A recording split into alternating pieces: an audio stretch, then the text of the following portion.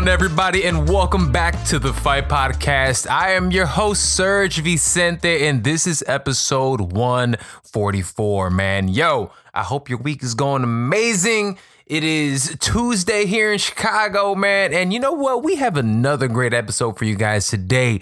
Today, finally, after long last, man, I finally got enough interviews to keep it interesting. I wanted to get a full episode in there for you guys. And as advertised, as promised, we have an amazing episode with a number of interviews for you guys. So let's just go ahead and jump into it. Today, I have the unique opportunity to have Alejandra Lara, who is a title contender in Bellator. We also have Derreck Baker. Derreck Baker is one of, if not the best strength and conditioning coaches in the world. He is one of the top he is the top strength and conditioning coach in the Midwest, and he also trains the only world champion here in Chicago. We have him on the show, and we're going to mix it up a little bit today. Today, I know we always talk about the fight and combat sports, but you guys know who listen. Obviously, I have a little bit of insight in politics, and there are all kinds of different fights, whether it be obviously in the octagon or the squared circle, or whether it be in your own community. So today I had the opportunity to have DeAndre Tillman, who is an alderman here in Chicago, on the show as well, man. So without further ado, I'm not going to waste your guys' time. Let's go ahead and jump into it. But before we get to that, remember, man, follow the Fight Podcast everywhere podcasts are available. iTunes, Spotify, Google Play, SoundCloud, Stitcher, all those good ones, man. So check us out. Make sure you listen. Make sure you share. Tell your friends, man. That's what we're here for. Also, follow us on our website, thefightpodcast.com. Check us out there. Follow us at The Fight Podcast everywhere on all social media platforms. And follow your boy. Follow me at Serg Vicente. All right. Let's go ahead and jump into it. Up first, as promised, I have Alejandra Lara. Alejandra Azul Lara is a Bellator 125-pound competitor. She is an absolute beast. With a record of 8-3, she is a former title challenger and has recently gotten a win in her last fight a couple weeks ago in Bellator 225. She is back on the winning track. She is heading for a title shot, and she is right here to talk about it, man. So without further ado, enjoy my interview with Alejandra Azul Lara right here on the Fight Podcast. Hello, Alejandra Lara, man. How's everything going today? Hi, very good, thank you. How are you? I'm doing really well. Hey, first and foremost, well, come on, you're Latina, so que lo que hay, man. How you been? Thank you so much, Hey, there's not many of us in MMA, so when I get one on the show, I gotta be excited. Yeah, thank you. Yeah, I feel very proud of being Latina and, one of the few. So not only are you one of the few, you're actually the first Colombiana that's actually been, that's in Bellator, right? Yeah, I just know that, actually. That's so dope. So let me ask you this: How does that feel? Like knowing you're generally paving a way for Latinas. And no, first and foremost, can I say thank you? So again, thank you for coming on the show. You are obviously one of the best female fighters in the world. You've challenged for a title. You're gonna be back. Oh, it's all legit. Like I said, I'm just being honest with you. So again, it means a lot for you to come on. But so how does that feel, though? How does that feel being like knowing, like, look, I'm paving the way. I'm being a little bit of a, I'm paving the way for it. Like being a pioneer especially for Latina female MMA. How does that feel for you? I don't know. Actually, when you say it like that, I'm like, wow, that's true. I don't used to think a lot about because I started having fun, just doing what I love to do, and then I always felt like that something big was coming, and I felt like that power inside me. So yeah, now I feel that I'm in a very good point of my career, and I feel like I'm starting. Absolutely. So let me ask you this. So you are, like I say, you just got a great TKO win at Bellator 225. You know, in that camp, it seems like you were all over the place. They said you went to Italy. You were, you know, obviously started in Colombia. I think you might be you trained in Mexico. Like, how has each of those different places helped you in your growth? I always think that you can learn something from anyone. From everyone have a lot. When I was in Colombia, I was training a lot of jiu-jitsu. There are a lot, very high level in jiu-jitsu, also in boxing. Okay. And I was with my family. And then I went to Italy, where I did 2 training camps for kickboxing. Okay. Yeah. Dope. That's like the most important thing I did there, but I also training wrestling and searching, looking for people high level and right. Yeah. Hey, you're out there in Italy getting with Giorgio Petrosian and them, man. You know those are they badass out there. Yes, I was looking his fight, and also it's very different. The level of Muay Thai and kickboxing is pretty dope. That's crazy. So when you went to Mexico, you said you worked on your boxing and your wrestling also, and is that where you pretty much had your last, like, your full camp? Once again, sorry. No, it's okay. I would say, so when you went to Mexico, you worked on your wrestling and your boxing, right? Yeah, most of it all, but also everything. Yeah. Okay. Also, I have a team for my conditioning that is pretty important, very, very important for me. And yeah, it's something that I approach a lot. And then my team, Lobo Gym, it's the biggest strength is boxing, but also the striking in general. Right, and I have my jiu-jitsu coach and my wrestling coach. That's Silver Fox style, the wrestling. So everything that I worked in this camp, it was what happened in the fight. Well, if that's the case, you need to keep doing what you're doing then, because that fight I don't think could have gone any better for you. So for yourself, when did you really start with him? Because a lot of people, again, really don't know your story. A lot of people really started seeing you, especially after, you know, obviously your fight with Alderman McFarland. And then, again, the statement that you made for specific, like politically, your last fight. But for you, like, when did you really start jumping into MMA? Is this something you've always done? I always did combat sports, martial arts specifically. I started with karate, and then I started doing kung fu. I learned sanda. I was national champ of karate, and then sanda too.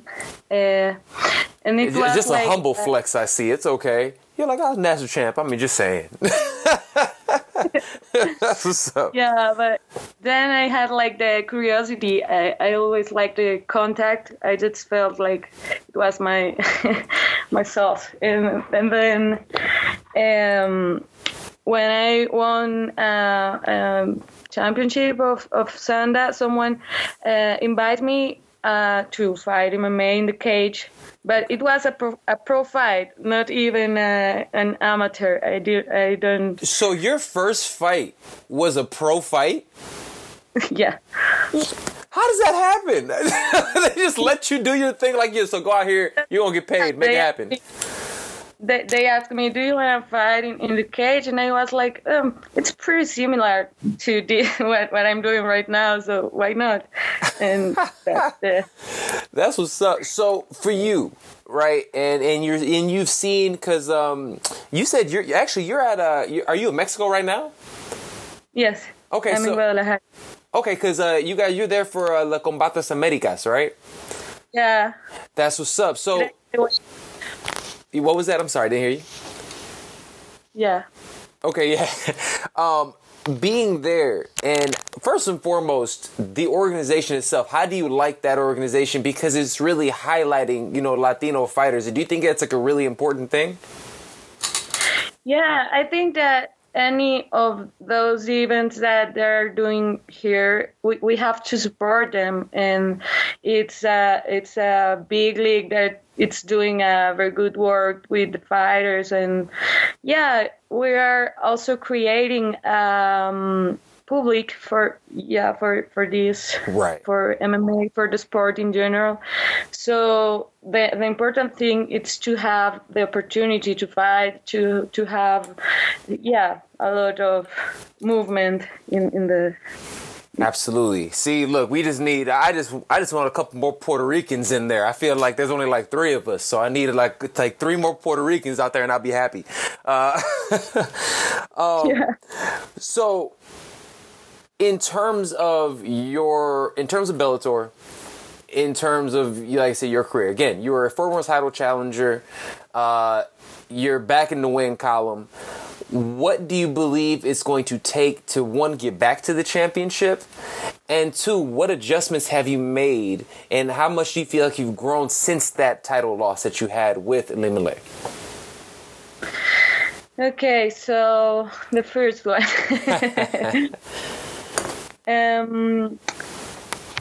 I felt that in this last camp, I had a lot of time to understand my mistakes and correct them. I actually, when I was in Italy, I was working in my in my base. Okay. Nickel base, and I just learned again how to do a good job, how to kick correctly, right, because I know that I had no base. Right. I was from Daddy, and that's what it's very different. Yeah, absolutely. So I had to adapt my style to recognize myself every time, because I don't feel like a grappler or a striking. I feel more like ground and pounder, and I love wrestling, and yeah. Yo, it's evident. That last fight, if anybody hasn't watched you, you're absolutely right. That ground and pound, like, you look like you were mad at old girl. Like, I didn't know what happened. I was like, she must have said something crazy, but she definitely beat the brakes off of her, man. Yeah, sure. And in those fights, like the first one with Ilima, I know that I had a big lack of experience. It was my second professional fight in a level like Bellator, like this, and wow. I know I made mistakes that I don't know. With the food, with the preparation. Yeah, I needed the experience. Yeah, no, I think that's a good thing. And I mean, you're still so, I mean, look, you have 11 fights. I mean, that's you need that experience, and especially the fact that you are actually in one of the best organizations in the world, fighting at that high level, being able to, in your second fight in the organization, fighting at the headliner, that has to be a lot of pressure. So I'm assuming the experience is really going to help you going forward. Yeah, and I feel very grateful with Bellator, because I feel that I'm making my career from nothing, because I start alone. I always was by myself, and now I feel that I am a very different fighter, but always with that I know I have inside that it's gonna make good. So, do you think you're going to, because your last fight was at 135, Do you think you're going to stay at 135, or do you feel more comfortable at 125? The thing is, Bellator actually doesn't have 135. It was just a catch weight then. It was a catch weight because of the commission. They didn't let her cutting so much weight. So, yeah, because she's taller than me. But for me, that worked very, very good. I felt forget the diet. I'm good. Yeah. Actually, with you asked me about what I think it's for making a rematch for the title. Yes. And I know that depends of my next fights. So I know they are gonna be surprised. I know that they're happy because you can see an evolution between in every fight, and yeah, I think maybe it's gonna be faster than I expect. So when do you think? Because again, your fight happened like less than a month ago. When do you think you're gonna come back? Do you feel like you'll fight again before the end of this year? Before the end of this year? Yeah. You don't think? He's like, no, I'm done for this year. No. Now let's go piano. Hey, no, I understand. No. So when do you think this is going to be the next time we're going to see you compete? Probably, I don't know, November, December. Perfect. Nice. And how do you like Bellator as an organization? And do you like that they're with DAZN? Yes, I see Bellator like a very good with I don't know. I know that it's a very good enterprise, and also because people in Europe can see me and write and everything, and the places fighting in Hawaii, it's an incredible thing, and they are very nice with me. That's what's up. All right, well, we got a couple more before we get you out of here. Oh, that's a cute dog. Yeah, I'm about to say, I saw that dog on your Instagram. Oh, cutie. What's your dog's name? This is Russo. Russo? Oh, I'm just taking care of him. Oh, that's what's up. All right, well, so look, I got a couple more before I get you out of here. So thank you again so much for joining me. Like, it's awesome. I'm a mess today. I just woke up and I remembered, No, it's all good. So with your last fight, you made two big statements, right? Mm-hmm. Your TKO win and the statement about the rainforest. Has politics always been something that you're actually a little bit interested in? Or was it just one of those things that you noticed it and you're like, man, I got to do something? Actually, both, because I've always enjoyed about discuss the things that could be wrong, that could be right. I always like, to looking for the truth, and I like to, I don't know, I feel when something is not right, I feel that necessity to speak, to do something, if I can. And this is not new. No, is not something that came just for this fight. Mm-hmm. Actually, in my fight with Lima, I did the same painting face, right, like the Amazon, like the indigenous warrior, mm-hmm, and just like this time, it was the coincidence, the time for that when it happened. The farce was on fire at the time. Yeah. All the fight. Yeah. I was thinking about doing this before everything. No, well, it ended up being such a big moment that, I mean, even on like the regular news out here that doesn't even pay attention to MMA was talking about it because it was such a big, and it was a really dope statement. So obviously kudos to you for being, conscious of that kind of stuff. All right. So we're going to have a little fun before we get out of here, right? Because I was looking at your IG and everything. We were talking about it. Yo, this like aerial acrobatics and stuff. How long have you been doing this? And that seems really difficult to be good at. Like, how did you start doing that? Actually, when I was in university, I started in MMA, but at the same time, I was starting to do aerial silks or aerial dance, and I think both things have complemented each other. Oh, sure.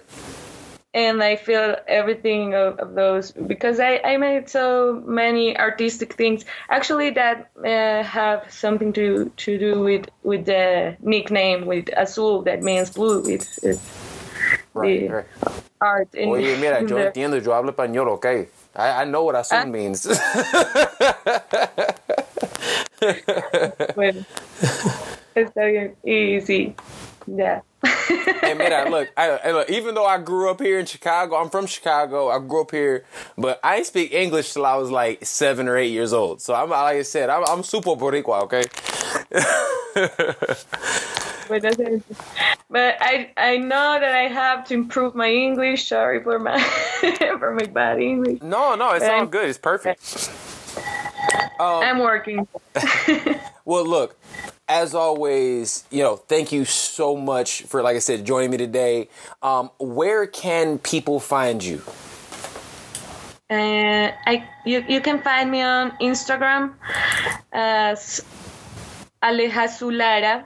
It's like my name with Z-U and my last name. I'll put it all in the show notes and everything so people can find it. Absolutely. It is all good. It is all good. Well, Alejandra, thank you again so much. Good luck with everything that you have going on in the rest of your career. I hope we can do this again sometime. Even if, like I said, I got to go down to Colombia because I got a bunch of my buddies that live down there now, and they've been trying to get me to go out there. So I might have to go down there and train with you guys one day. So yeah. Whenever you want to go, let me know. I'm there. I'm telling you, like I got a bunch of my buddies that live in Medellin right now, and they've been trying to get me to go down there and train, and hang out forever. So one of these days, I got to get out there. Okay, well, see you. Thank you. Well, thank you again. Absolutely. Thank you again for coming on, and good luck with everything. Like I said, hopefully we can do this again sometime soon. Same for you. See you later. All right, take care. Bye-bye. Boom! There it is, man. That was my convo with Alejandra Lara. Yo, man, a lot of fun. She has so many interests. Fun page to check out on IG because she's doing all kinds of the air, trapeze, whatever. And, dude, I'm telling you, she's legitimately somebody who can win a belt in this weight class. She is still extremely young in the sport. Man, she only has, 11 fights? And being that she has 11 fights, she already has a title experience, and she's continually growing in the sport. So it's really, really dope to see. And again, it was an honor and privilege to have her on the show. All right. Next up in the Fight Podcast, man, we have Derreck DB Baker, man. Derreck Baker is the co-owner of Pro Sports and Fitness here in Chicago. It is one of, if not the top strength and conditioning studio here in the city. He trains a multitude of different athletes throughout all the sports in the world. He also is the strength coach for the only boxing champion right here in Chicago, and that is Jessica McCaskill. So he and I have an interesting conversation. We have an opportunity to talk about not only obviously strength and conditioning in combat sports, the combat sports in Chicago, how everything has grown, and so much more. He and I have a great relationship. We had a great conversation. Enjoy my conversation with Derreck Baker. That's what matters. There it is. Cool. My dude, man, DB, how is everything going today, man? And thank you as always for joining me on the podcast, man. Yeah, man. It's been some time since I've been back with the podcast. I think it was probably like the first 3 episodes maybe I was on. Legitimately, man, I believe you were on episode 2 of the Fight Podcast, man. That's when we were first over here getting it in. I mean, which is hilarious. Now we're on episode 1. This will be 142. So that's crazy, man. It's been some time, man. Yeah, it's definitely been some time. Well, check it out, man. For our listeners, and what were you saying? Things are going really well, though. Things are going well. I'm back in the gym with a couple clients, so everything's going really well. Perfect, man. Well, look, man, as always, thank you for joining me on the show. I know you're busy. What I want to talk to you about is a couple different things. Obviously, you're a combat sports aficionado. You're a combat sports fan. But more importantly, man, I want to make sure to talk about a little bit about yourself, what you do. So, let the people know, man, exactly what you do, and I definitely going to deep dive into what you do in pertaining to combat sports. Yeah. I'm a strength and conditioning coach, sports performance coach, the head director of programming here at Pro, as well as a co-owner. I've been around my first gig ever in the world of strength and conditioning was by Champ's Gym, Pat Militage's camp, fresh out of college. And that's when Tim Sylvia, Matt Hughes, Robbie Lawler, a lot of those guys, Jens Pulver, they were all on the rise at that time. And really, the strength and conditioning world was foreign to combat sports or MMA fighting. Pat did a great job over there, edging the way. But his biggest thing was, at the time, was me training the military guys that came in, firefighters and shit like that. So it was kind of cool. That's what it is. Allow me to get something different. Fresh out of college, going to grad school at the local physical therapy school back there at St. Ambrose University. So it was real cool. The long story short, I'm here in Chicago now. I've been here for about 10 years. Own a company in the middle of the city, in the heart of Chicago, called PRO, Fitness and Sports Performance. So there it is, man. Well, look, man, you're being a little modest, so I'll go ahead and flex for you a little bit. Look, man, Derrick is, in my humble opinion, one of the best strength coaches in the country. I don't even think it's even close. Derrick has a litany of professional clients, ranging all of the major professional sports here in this country. He travels all over the world, training with them, working with them, developing programming for them. So, look, man, dude is legitimate, man. So I'm again thankful so much for having you here, bro. And more importantly, man, hey, it's one of my boys, man, one of my best friends in the world. So I'm happy that you're here joining me today, bro. Yeah, man. No, I appreciate it. I definitely appreciate it. 1,000%, man. So check it out, bro. Being the fact, it's amazing, right? And I wanted to talk to you about strength and conditioning in particular to start off, because the majority of individuals, we look at combat sports. A lot of people would think we have it figured out. But strength and conditioning in terms of combat sports, this is like in its infancy for real. You got dudes out there specifically like boxers walking around looking like they're tip drilling with these little legs and big upper bodies. You have, people doing CrossFit because they think is right. Why is it that it's taken so long out of this sport that has been around, and combat sports in general has been around forever? Why are they so far behind in terms of strength and conditioning? I think a lot of it goes to the coaching or just the culture of combat sports. We have a lot of them have a little pride issue and a lot of edge, and it has got more popular here in the last 20 years. But the toughest thing with it is finding good strength and conditioning coaches. Nothing against those guys that think they're good out there or think they're educated or anything, but like the biggest problems we're not educated. A lot of them are educated by social media anymore. Right. But also, like, it's not cool to be a strength and conditioning coach for combat sports unless you're the big fella down there, Phil Denru, that's down there at ATT. Yeah, he's a pioneer over there. He's doing his thing with the strength and conditioning stuff. Absolutely. He's doing a hell of a job with the group coming out of there over at ATT. Hey, yo, and honestly, the proof is in the pudding because you look at it, ATT is one of the best programs, one of the best gyms in the country. And it's like, and I want to say one thing I've never been able to understand is that, yo, it's a direct correlation. If you have a legit strength and conditioning coach, your athletes perform.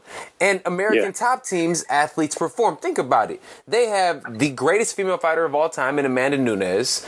They have, right now, arguably the biggest fight of the year, you know, the B-side of it, and Jorge Masvidal.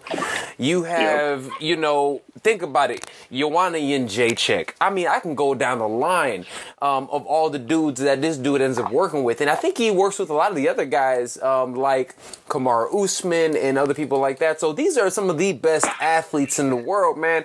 And it's amazing to see that there's only a handful of these dudes out there doing what you're doing. And even people like yourself, I mean, now you're starting to get, and again, I'm not trying to put in too much out there, but you're starting to really get into the professional ranks in terms of professional combat sports, also working with literally world champion, you know, athletes. What do you do for these world champion boxers? And again, I don't know, I can say the name, yeah? Yeah, no, Okay. definitely can. Absolutely. Well, so I'm talking about the WBC champion, Jessica McCaskill. You actually work with her and her team. That's Rick Ramos's team here in Chicago. The only world champion boxer Chicago has at this present moment in time. She's an absolute monster. She's signed over there with Eddie Hearn and those boys at the Zone. She's a beast. And now DB is actually her strength and conditioning coach. What do you do specifically? Because you look at boxing, right? And we talked about this in the past. Boxing, because look, we look at MMA, we look at what Phil Derrick was doing over there at ATT, and it seems like MMA has a little bit of a head start on boxing. But you look at boxing, fam, those dudes is out there. There's only like you look at the boys down to, like, you got the Errol Spences and the Charlos of the world, Canelo, but you know he got the Mexican tacos in his life. Yeah, you know, what's the disconnect? The disconnect, I think, is not knowing functionally, man. It's kind of frustrating. A lot of, well, you're lucky if you have a strength and conditioning coach in some of those gyms, man. And when you do have a strength and conditioning coach in those gyms, it's like get under a bar and push the weight and stuff like that. And it has that old school mentality. Like, it's a fight that we have, especially in the United States, as well as across the world. But in the Midwest, a lot of these gyms don't have the strength and conditioning coaches. A lot of people think it's, like you said, CrossFit, right? Things like that. Like, what's helped me out a lot is obviously my education, but working with so many different types of athletes, I have a belief of its functionality. I had quite a few different athletes just thinking, yo, I need to get in here and just get stronger. And yeah, you get stronger, yes. But it's not just about moving weight. You have to get stronger across the board and not worry so much of doing too much. I think that. I'm sorry, go ahead. No, I was like, it's interesting you say that, right? Especially becoming stronger across the board, because one of the, I have believed for a long time, one of the fallacies in combat sports is that if you lift weights, you try to get stronger, you're going to slow down. Do you believe that's actually a fallacy, or is there some truth to that? No, it's definitely not truth to it. If you lift weights, now, if you lift weights in a power motion or strong motion, like what we have in Olympic lifting and powerlifting, and that's all you do in those types of movements, yeah, our athletes, or us as people or humans, we adapt to our movements. So yeah, if you're underneath a bar doing a ton of squats and ton of hang cleans, and I'm not taking any jab at CrossFitters or anything. Hey man, I'm not mad if you do. No. I think CrossFit is a great sport for those that are not athletes or athletic athletes. Those guys that got cut from the football team when they were in high school or got cut from basketball. CrossFitting is great, and it's a great sport for everyone. There's a reason why CrossFit started in the military. That's a good point. Those guys are built for being monsters and being running in water, and now they do swimming and biking, and yes, I'm all for that stuff. But those sports don't get paid anymore, or eventually they may become an Olympic sport, but that's not a sport that people sign up to pay to watch. Absolutely. Now, do you feel like, because, and again, we've talked about already like different philosophies of training, and I know of like the Marv Marinoviches of the world, or like one of the OG strength coaches, right? Yeah. And his disciples and everybody, they believe in the way, because when BJ Penn was at his peak, Marv and his team was doing it, and now Marv's disciples are training guys like Rafael dos Anjos and things like that. Their thought process is, at the end of the day, during the off season, your job is to focus strictly on on skills. In camp, you should just work on strength and conditioning. Do you think that's the truth, or is there like a balance in between there? Because granted, it does seem like his athletes tend to fizzle out after a while. Yeah, man. So it really depends. As a strength coach, you got to know your personnel. I always speak about it in here. Know your personnel and know what you're working with. Right. But the biggest back to what I was saying is, what happens with our athletes, they're doing too much, especially in the combat sport world. They're doing way, way too much. I just had to cut some of our boxers out from doing way too much now, because we're not getting the things that we need to get. Combat sports is nothing different from any other type of athlete. You just compete at a different skill level. Right. I'm a huge fan of making sure you get your rest, making sure you really focus on flexibility. A lot of those things are across the board for any athlete, even NASCAR drivers. Right. Those guys have to understand recovery is so important. It's always been a fight that we deal with, is doing too much. You can always change the body by taking them out of the comfort element, or out of the things that they continue to do. You can make a minor tweak and change, and you can see the change in the body. And I feel like combat sports, we have a lack of communication through strength coaches to regular coaches. There's a lot of chefs in the kitchen too in combat sports, but that's any sport. You can see in the basketball world, you have a skills coach, a shooting coach, a fucking high school head coach. Facts. And you have the strength conditioning coach. Then you have your uncle that did a bid in the pen for 10 years. That thinks like he can be the strength coach. So I feel like it's just sports across the world, or across the board with combat sports. You have a strength coach, you have a cut man, you have a hands guy, you have a jiu-jitsu guy. In boxing, we have a conditioning person, and that's, I feel like, when you see Jessica in this next fight, we just talked about, she has a new mechanic. I tell all our athletes to treat yourself like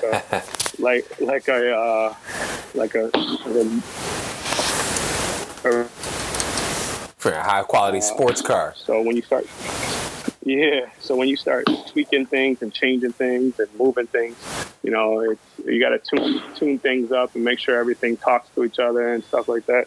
I think you'll see in Jessica's next bout a more athletic Jessica, a very, very strong Jessica, which we've always had a strong Jessica. I just feel like you're going to have a different strong Jessica.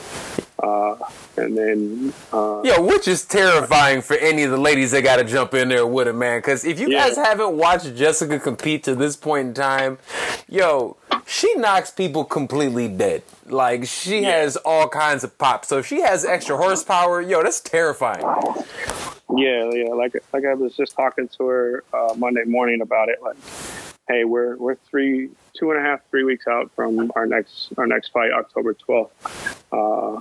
I want to see what you got. And she's been doing a lot of different ways of sparring. And before she wasn't turning any power from the ground up. She wasn't using her feet. She was just shooting from her hips. And punching people that way. Now we turn those things on and educated her and made her understand her body and stuff. It could get kind of scary here in the next 3 years with her. Woo, man. I can't wait, bro. Just to be able to see her and perform and seeing more combat sports athletes coming your way is going to be really dope because it truly is. There's literally 3 guys that people think about when it comes to combat sports, especially at the top level. So, I mean, being able to see this and seeing it from the ground, like up and kind of developing is really dope, man. All right. So check it out. You're a combat sports fan. You pay attention to boxing. You pay attention to MMA, man. This weekend, we got Errol Spence. We got Sean Porter. Fam. Yeah. What's going to happen, man? Man, I'm going to be a Spence fan. I'm not going to bullshit. I love the young man's story. I'm one of those that if you look at him, he's okay, and then when you start seeing him in the ring, it gets ugly, man. And he always has a quite a chip on his shoulder. Have you seen him going back and forth with Porter this camp? You see how the trash talk is getting a little spicy, man. Yeah, no, I haven't. I'm not a condolence of trash talking, so I haven't seen any of that stuff. I have a feeling that he's the person that's not going to back down from anything, Right. You back that little guy in the corner, he's going to come up out of there. Have you ever heard some of the stories of him and Mayweather, their sparring sessions? Man, I've heard a few of them. I've heard that a few times he's knocked your boy cold a couple times. Yeah, the best one of those stories that I've heard, and I don't know if anybody else has heard this. They said this is right after Floyd got out of the clink, right? He gets out of jail, he goes into sparring, and they put him in there with Errol Spence before anybody really knows who Spence is. They said Spence puts the hammers on Buddy. But my question is like, before Errol Spence, anybody knew who he was. But in the boxing world, we always kind of knew who Errol Spence was. Exactly. So for Mayweather to come out the clink and I know he had plenty of time in the clink to study on things, and and I'm not saying study of like reading study, study his craft. Yeah, I don't know how he did not know who Errol Spence was, because that dude was mowing through things back then. Well, they said that my mans went out there, and if anybody knows Mayweather's camp, and when they spar, it's the pit. People be out there, they talking trash, it's all kinds of it. So what ended up happening, they said, was, and again, this is up there, people been talking about it, the story's out there. They said after it got to the point that Floyd was like, look, man, I'm done, you can go out the ring now, I need somebody else. And they said Spence was like, nah, homie, hands on the floor, you staying right here, we gonna get this work. And they said Spence continue giving my mans the work, man. So look, I look at it. I believe it. Yeah, I believe Spence is gonna go out there and do work, man. But here's another big fight question for you, especially upcoming fights. November 2nd, Canelo Alvarez, somebody who we both think is really dope, fights Sergey Kovalev, right? He has to put weight and sides on. So we can sit there, we can talk about, the strength and conditioning and stuff. But more importantly, that exact same day, the UFC has the bad motherfucker title with Jorge Masvidal and Nate Diaz going at it. Which fight are you watching? so honestly, and I love Canelo. And I live in a predominantly Hispanic neighborhood. Yeah, my man's is in Pilsen right now, people. Pilsen is Little Mexico here in Chicago. Yeah. So, I know it's going to be buzzing around the neighborhood. And it just depends if I can get away from the gym and all those things, or even if I'm on stateside. But honestly, I'm gonna watch the UFC, man. I'm a big fan of Nate Diaz. He's a grandfather of the sport, and he told a lot of people that. And for him to respectively give Mastodon this fight, just like, that's dope, man. Because a lot of people run from the smoke. Oh, he's leaning into the smoke, man. You got two dudes. I think one of the best quotables from this one is, obviously, Nate was like, yo, Jorge, he's a gangster, but he's no West Coast gangster. Yeah. And Jorge responded, was like, you're right, I'm not a gangster. I'm a Miami goon. Yeah, and that motherfucker is a goon. Straight up goon, man. Yeah, no, I've always been a fan of Mas. I like the way outside of the way he kind of fights, and he just leaves everything out there. Like he gives two shits, and I love it. And then I've always been a fan of the Diaz brothers. When they were coming up, watching them come up and go the ups and downs, like they're honestly real life professionals, man. You don't ever hear them on some bullshit. You never hear them disrespecting people. You don't hear them catching bar fights and getting their ass touched up. You don't hear about, they're honest, real life professionals. And man, it's things that we miss from the world of athletes. Like I was just talking to you about it, about Antonio Brown. He made himself look like a clown. He makes minorities look bad, and it's bad enough we struggle with being in sports, and the NFL is a mess in the first place. He's just a fucking laughing stock now. I know Tom Brady and those guys. Yeah, man. And however you want to slice it, he's a millionaire. At the end of the day, he doesn't have to wait for check to check. But it's saddening. Man, millionaire. Honestly, my man's just pissed away $30 million. Yeah. And honestly, we talk bad about certain people in all sports. Like, you talk bad about Mayweather being a goofball and doesn't take education serious and stuff. But at the end of the day, he's still an amazing professional. Absolutely, he does what he does in the ring, man. All right, bro. Yeah. So again, I appreciate you being out here with me. I got a couple more for you, man. And so you deal with athletes from all over, all different variety of sports. Yeah. If we're talking about fighting, which athlete do you believe would do the best job transitioning to the octagon, to MMA? Okay. Current professional. In any sport. So I just think of having, like, being in the octagon, you have to have grit and grind and have a little dirtiness about yourself. Absolutely. But as well as you got to take your preparation serious, as well as you got to be on top of your shit, like education wise and all that stuff. I'll give you two of them. All right. Chicago guy, I think Khalil Mack would be one. Just mean. Ginormous. Yeah, mean. Got some serious paws.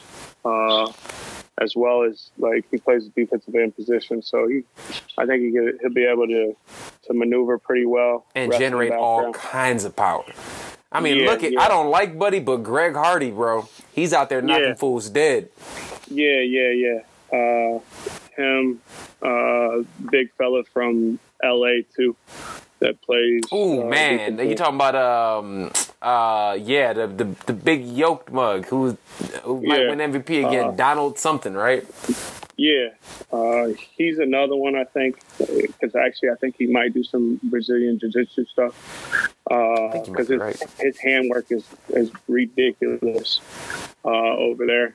And then I think the one that kind of catches me, just because he's mean, angry, but super, super athletic, Westbrook, man. Yo, yes. I think so too, man. Yeah.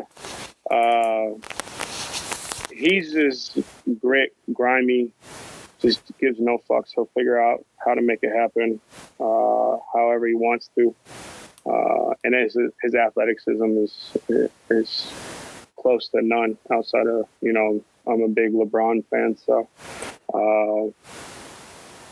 So yeah, there it is. No, I like that. Those dudes. And here's the thing. I will say, did you recently see there was a video with Russ and your boy James Harden out there at a UFC gym trying to throw some hands, man? What'd you think about that, man?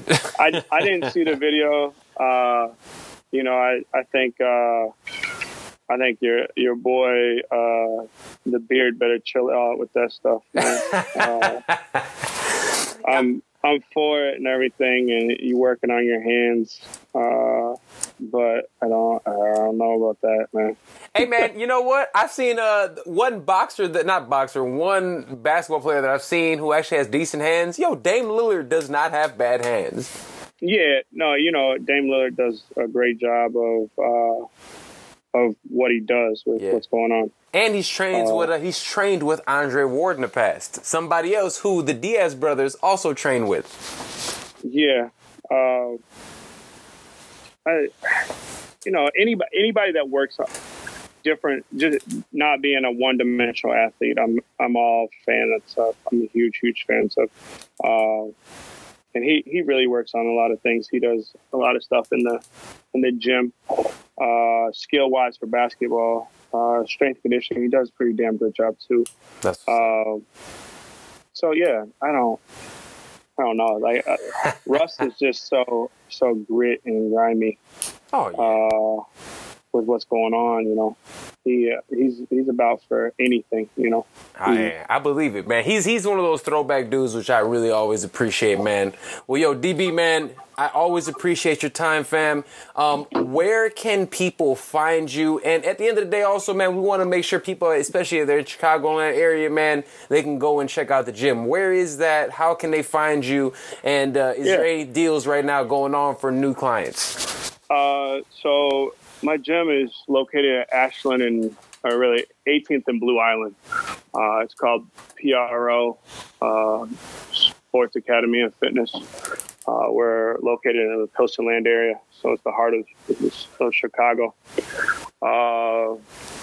We have a couple of deals going on. Those guys that are into combat sports, we did a partnership with Body Shot over with Rick Ramos. So we do a partner deal with them.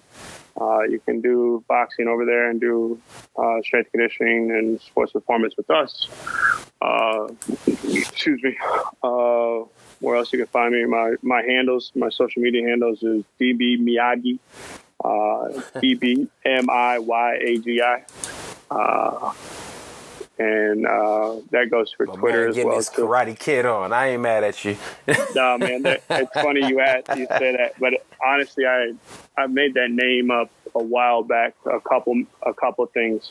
One was Young Jeezy and Snowman 101 when he calls me, you can call me Jeezy Miyagi. So I copped it from that. But when all you young cats out there, man, you better jump that old school Jeezy, man. Come on now.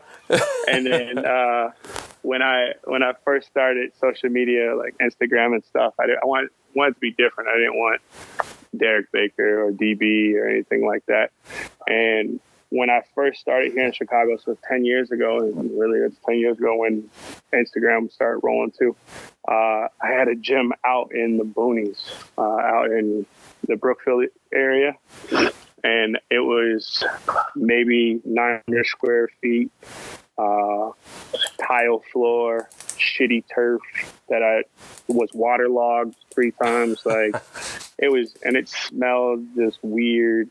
2 racks. It was just kind of thrown together. It was at this place called the Max Sports Arena. Yeah. But I had a parent come in and was like, "Yo, this is like a dojo, man. Like, what's going on in here?" I'm like, "Well, this is what happens." And through the whole workout, he just kept on making fun of me. He's like, "Man, you're like Mr. Miyagi." And this is like a dojo, and it's real, like, very zen, and we're getting educated in here because I push education in our gym. Like, when you walk in, you got to learn something about yourself. And learn why we're doing what we're doing. So it's just kind of stuck. So that's my Instagram name, DB Miyagi. There it is, man. Well, yo, DB Miyagi. Everybody go up there and check out, get your dojo on. Definitely. Well, yo, Derrick, man, we got to do this in studio at some point in time soon. Obviously, you got to get you in to break down some fights. But more importantly, brother, thank you so much for joining me on the Fight Podcast, bro. Anytime, bro. I'll see you later, and we'll try to make it again here. It won't be 140 episodes before I get back on here. That's what's up, man. All right, brother. Peace out, man. Appreciate you. All right, bro. Yes, sir. Braca. All right, man. Yo, that was my convo with DB Derreck Baker. Always a lot of fun to have him on the show. Again, someone who has a wealth of knowledge, not just in terms of strength and conditioning, but he's someone who has legitimately been ingratiated with the sport from the very beginning. Having relationships with people like Jens Pulver, Robbie Lawler, and things like that, man, this dude is an OG in terms of strength conditioning, and he is an OG in terms of being a fan of not only the sweet science in boxing, but also in MMA. So all of combat sports. Always appreciate his time, man. That was a lot of fun. All right. Last but certainly not least, I am joined by DeAndre Tillman. DeAndre Tillman is the Alderman of Calumet City's 3rd Ward. He is also an attorney for Evergreen Legal Services. He is someone whom I've known for a long time. He is someone who works diligently in the community, really trying to get things better for a lot of different people. I wanted to bring him on today. And honestly, I'm gonna be honest with you guys. This is an interview that we pretty much recorded about a month ago, but everything still pretty much stands. So he and I had an amazing conversation, not only about politics, but just life in general, man. An incredible person, someone whom I'm very, very proud and happy to call a friend. And I really hope you guys enjoyed my conversation with Alderman DeAndre Tillman. Low, brother DeAndre, man. How's everything going today? Everything's going well. How you doing? Oh, man, doing very well, man. Or should I say, I'm sorry, man. Or should I say Alderman Tillman, man? What is the preferred, title? I definitely want to say it right for everybody listening, man. Right. Certainly Alderman Tillman, but I've been knowing you forever. So you can, you can refer to me as however you choose. Well, look, for those who don't know, man, DeAndre and I go way back. And we actually literally go back to our first day at college at Illinois State University. I swear, I think that's when we actually met one another, man. And we've been buddies ever since. Frat brother of mine, just all around legitimate, man. He's my real brother now, man. So, as always, man, thank you so much for coming on the podcast, bro. We're working on this for a minute, man. Thank you again. Yeah, I'm glad that we finally got our schedules in line. Absolutely, man.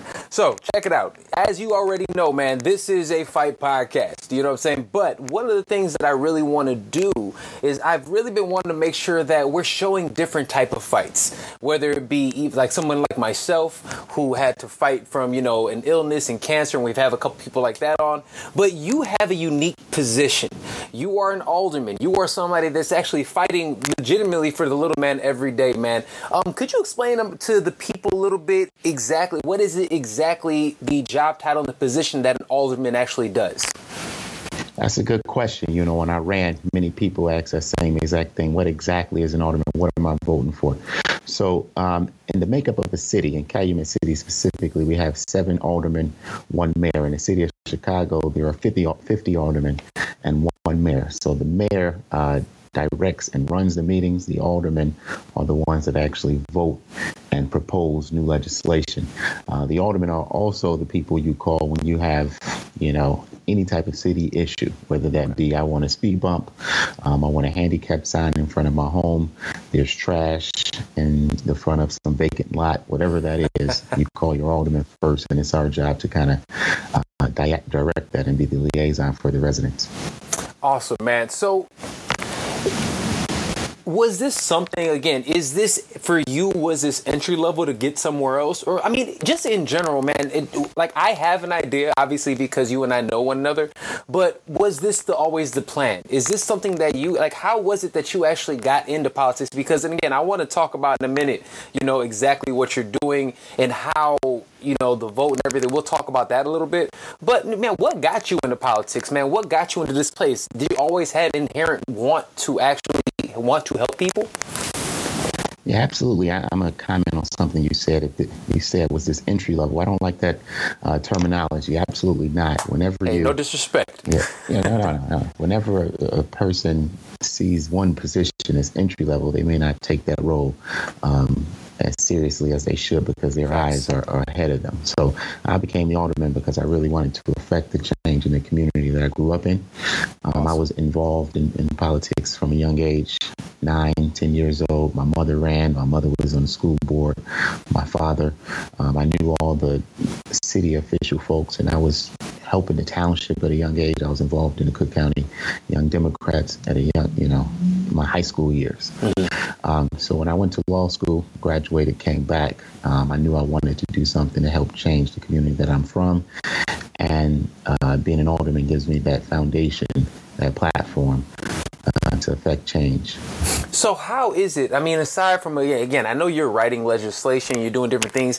Does the way you directly affect change, is that going by how you're listening to your constituents and saying, okay, this is what my people actually want? Or are you going based on whatever be analytics, polls, whatever the case may be, to sit there and really devise certain plans for your community? That's a wonderful question. I'm going to give you an example because it's really hard to just answer that. One of the very first big things that I had to vote on when I became an alderman was Cook County's minimum wage ordinance. Whoa. So Cook County passed a minimum wage ordinance that says every city within Cook County has to raise the minimum wage to $15 an hour. However, if you're a home rule city, you have the ability to opt out. You're a home rule city if you're of a certain size. So Calumet City is a home rule city. We were able to opt out of it or opt into it. I was sworn in May 1st, 2007. We had to have this decision by June 30th, 2017. I'm sorry. Mm-hmm. So 2 months. So I was about to be like, bro, we were definitely still in college. Right. So analytics said one thing. Analytics said it's not smart to increase minimum wage right here in Calumet City because we border Indiana. We border other cities that have already opted out. It would be unfair for the businesses in Calumet City to have to compete with that. But the residents said another thing. We actually had minimum wage on our ballot as a referendum, non-binding, and the residents said, 86%, this is what they wanted. Wow. So we had to weigh exactly. That was such a good question. I had to weigh analytics versus the wants of the residents and try to compromise that. So I was actually one of the only aldermen to vote or to try to compromise to give what the residents, what they wanted. So I was saying, let's raise the minimum wage to $13 an hour, gradually step it. Ultimately, I was outvoted. We didn't raise it in Calumet City, but I went on the record to go with what the residents said and to try to compromise. That has to be something, especially for, you going to meetings and your constituents literally going in there and saying, man, this guy is actually going to bat for us. I think that has to count for a lot, man. And that, again, for you, that generally is the fight, which is a beautiful thing, man. For yourself, in your field, in what you're doing, what would you consider the fight? What is, for you, what is your fight? I think the fight, and I like, it's a holistic approach. But the number one thing, if I could point to anything, is economic development. What can I do to bring new resources into my community? I think if you do that, you will touch so many other aspects or fights, if you will. Let me just kind of explain it. In Calumet City specifically, we have a mall. And if you know anything about malls, they're all declining because Amazon and online business is booming. It's beating the brakes off of them. Yes. Exactly. So if we can, you know, kind of flip that around, offer some incentives and drive businesses back to Calumet City, that's going to do multiple things. Number one, is going to reduce the property taxes for everybody else, because your property taxes are assessed based on the total property tax assessment of the city. So if a business enters the city, they're going to pay a lot more in taxes, thereby reducing the property taxes of homeowners. Okay. And if you know anything about Cook County right now, Southland, Cook County, we're really hurting because our property taxes are too high. Absolutely. Schools are funded through property taxes. So if we, you know, are able and really to do quick, this, I'm sorry not to cut you off. For those who do not know, Cook County is the Chicagoland area. So that's, that's Chicago. So just could continue. I just wanted to make sure that would be known. Yeah, and so in Illinois, schools are funded by levying the property taxes. So if we, you know, increase the amount of money going into property taxes, we'll ultimately be able to funnel more money to schools, fund education better, you know, until we change the formula. So that'll help that. And then you're providing jobs, opportunities. If you have good businesses coming to the area, businesses that like to do community outreach and things, then we'll be giving more opportunity for these children. So then you'll be helping crime. So that's why my number one focus is always, what can we do to drive the economy in the area? And I think a lot of other problems will be touched. Man, it's funny you say that, and it's amazing to me at times that it seems like people don't understand that, because when you just look at all the statistics, you go back, all the well-to-do areas, obviously, they put money into education. If there's actually, you know, and that's one thing I've always said to people, it's just like, how do you fix crime? Well, make sure, just like what you're doing, make sure everyone's making a living wage. It's one of those things that I feel like it always goes hand in hand, and it always blows my mind when people don't look at it that way. But economic empowerment is such a huge thing, man. Looking at specifically staying with like economic empowerment and things like that and growing, what are some of the programs and things that you have kind of already put into place? I see that you've done a lot of great things with the community in terms of, you know, working with the youth, back to school, things like that. You know, what are the little things that you're doing to really get your agenda out there? Yeah, so I work with a lot of organizations that do things. And as you know, as you just said, I do a lot of community-based events. As an alderman, I just try to get a lot of people to the table to start discussions, to start, you know, businesses to give information, provide information to residents, to businesses, and what we can do to relocate businesses to this area and provide these opportunities to the residents. So, you know, I just had my back to school picnic. That's an annual thing. Every other month I have a big event that I kind of do and I host. A lot of times I host these events with nonprofit organizations. WEEF is one that I work with a lot. That is the Woods Enrichment Educational Foundation. Amazing. They help minorities, they expose minorities to the STEM field. So, you know, I think education is huge. So I work with a lot of nonprofit educators, especially in the minority field, because, you know, Calumet City is 80% minority. And, you know, so that's very important that, you know, these children see people that look like them, you know, to show them that there's a different future. Dude, that has to be huge, especially because it's funny. Okay, so you and I obviously grew up in different areas of the city, and you've been around it, but it's something to see, you know, people of power not just being of color, but being, I mean, dude, you're 33 years old, you're a young dude, you know, and you're taking on that responsibility. Yeah, and I got a couple gray hairs now, though, so I don't know. Hey, bro, hey, you have all that stuff on your plate, man, I'm sure, bro. With the change in youth, right? And we're seeing a lot, especially on the federal level, we're seeing change, and it seems like there's a shift to progressivism. You see the Alexandria Ocasio-Cortez's, Ilhan Omar, should I say the squad, right? Right. And me, I'm somebody whom, and again, I know, well, people who don't know, I am very progressive, right? I'm not super idealistic with everything, but for most I am. I'm not gonna stunt. The way you've looked, the way that politics is going now in the country? How do you believe? What do you think should I say? And I'm stammering with this one.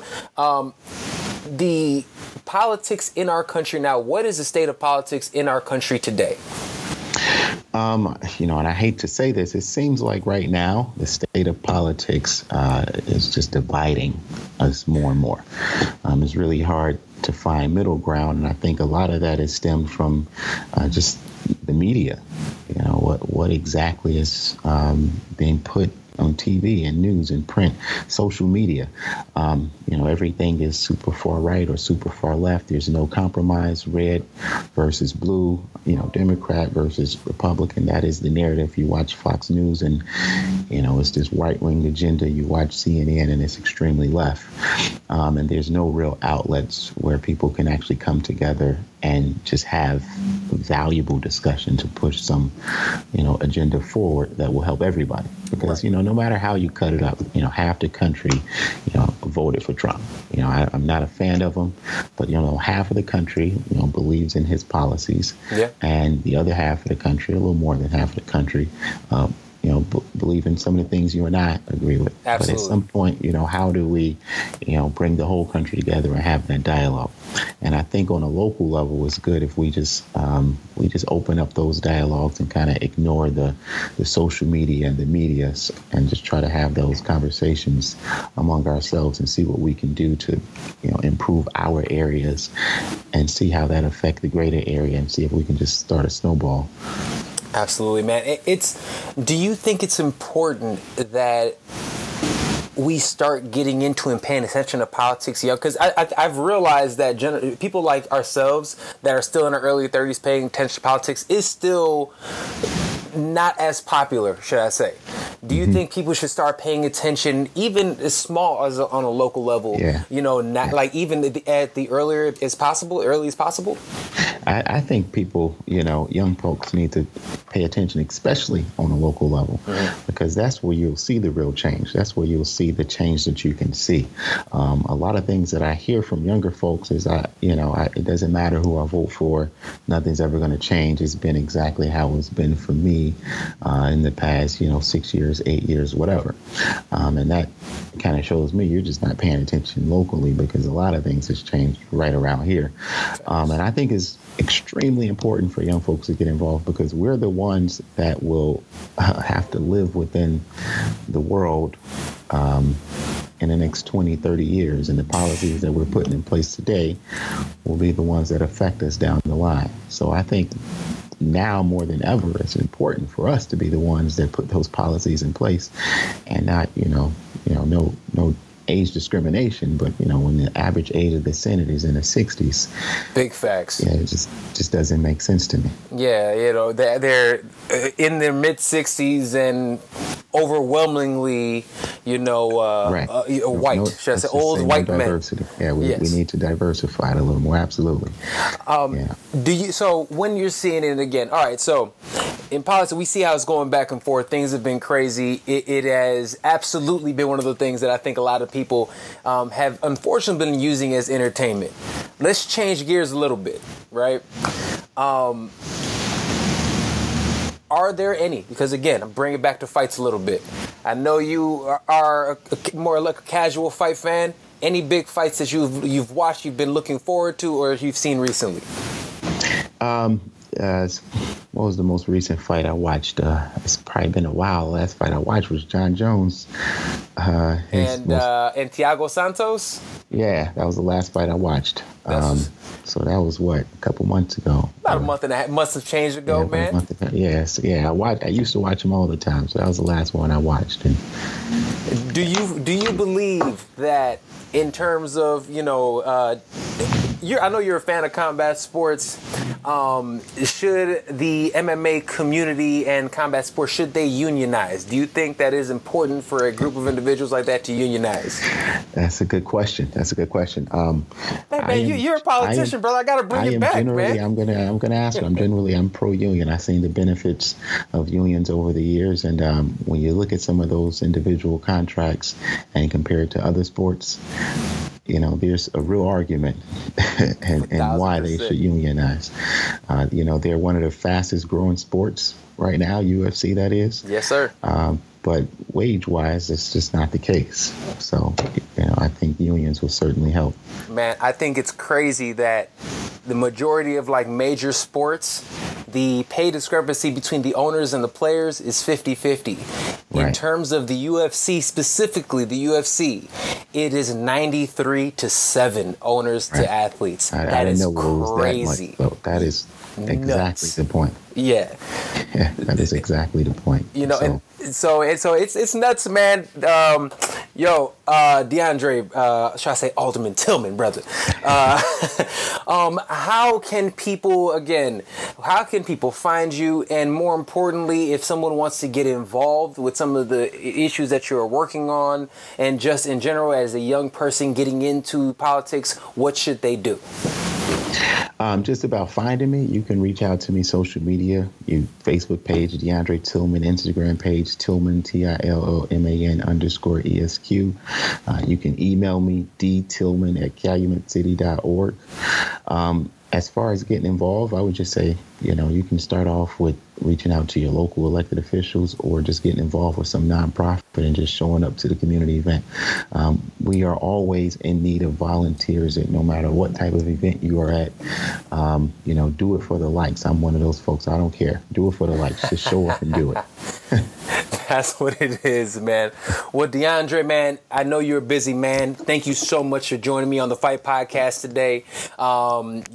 We got to get up and watch some fights soon, man. Yeah, man. Yeah, let me know when the next one is. I'll be there. There it is, brother. Well, DeAndre Tillman, Alderman Tillman, Calumet City's 3rd Ward, yes? Yes, sir. There it is, man. Thank you once again for joining me today on the Fight Podcast, brother. All right, thank you. All right, bro. Take care. There it is. All right, man.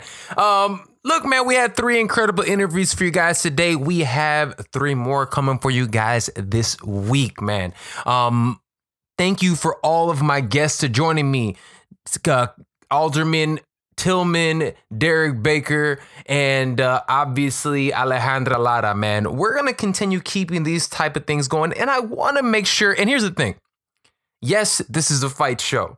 But I want to make sure we're bringing as many types of people on here for all of us, man. We want to get different perspectives. We want to get all kinds of fight fans and everybody who's really here for the fight.